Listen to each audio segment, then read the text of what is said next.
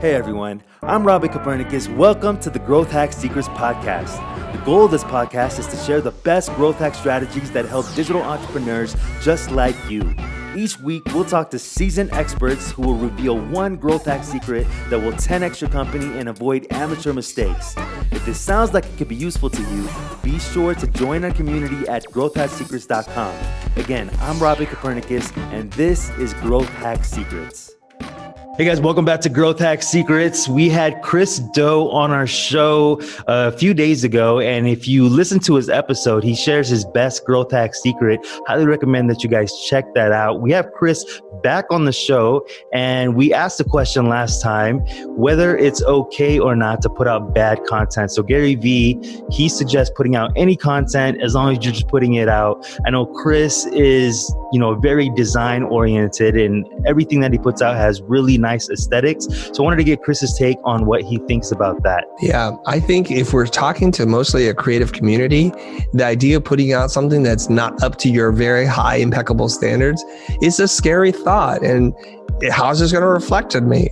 And that fear can be enough to cripple you and paralyze you from taking any action. So I think generally speaking, Gary's advice of putting out bad content gives you permission to go ahead and just do it. Now, recently I'm coaching somebody and she's going to help me design a keynote presentation. I can see that she's stiff and she's really nervous about doing it right. She knows the standards are high. And I immediately recognized that. I told her, and her name is Melinda. So I said, Melinda, just embrace that what you're going to do is going to be bad, that you suck and you don't know what you're doing, and that I would change everything that you do. But it's important for you to do this because each time you do this, you're going to get better. I'm going to show you how to improve it each time.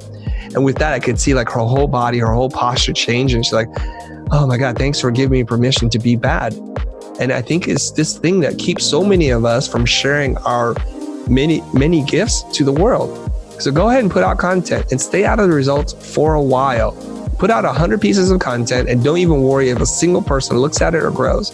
I had a guest on my show. His name is Unmesh Dinda, and he is the founder of Pix Imperfect. And he said he made 100 videos to the tune of getting 74 new subscribers. Today, he has over 1 million subscribers, and he's doing great.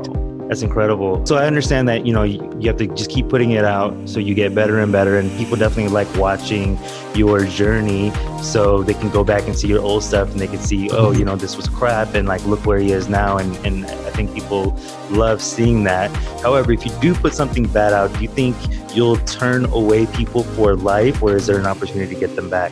Bad is in like, it's not up to your design standards. Bad is in there's a typo, or bad in that you have incited violence against minority groups, or you've said racist things.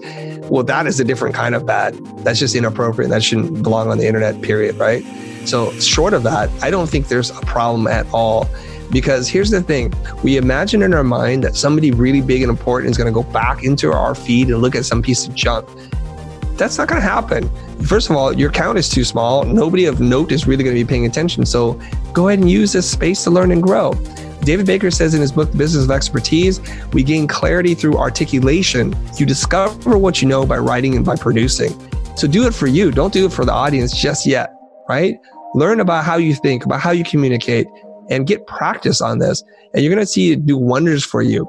The next time you give a talk in front of your staff, you're going to feel a little bit more comfortable because you're getting used to saying what it is that you think. The next time you get on stage and do your TED Talk, you're going to feel a little bit more comfortable because, again, you've had some practice. This is a really great thing about being able to, what Austin Kleon calls public journaling. It's really what you're doing. You're just sharing what you know at the time, and you happen to open your book for the world to see. Nothing wrong with that. That's actually pretty good, because that's with more practice, that's actually how you also find your voice. So on the first episode, Chris was talking about some of the best ways to find your voice. And I think creating content, whether it's bad or good or not, it sounds like a good way to approach that as well. And if it really bothers you, you can go ahead and delete those things later on or archive them. It's okay. You may find that you've grown so much that you don't even care. That would probably be the dream, where, you've grown so much and you just look back at everything and kind of laugh a little bit.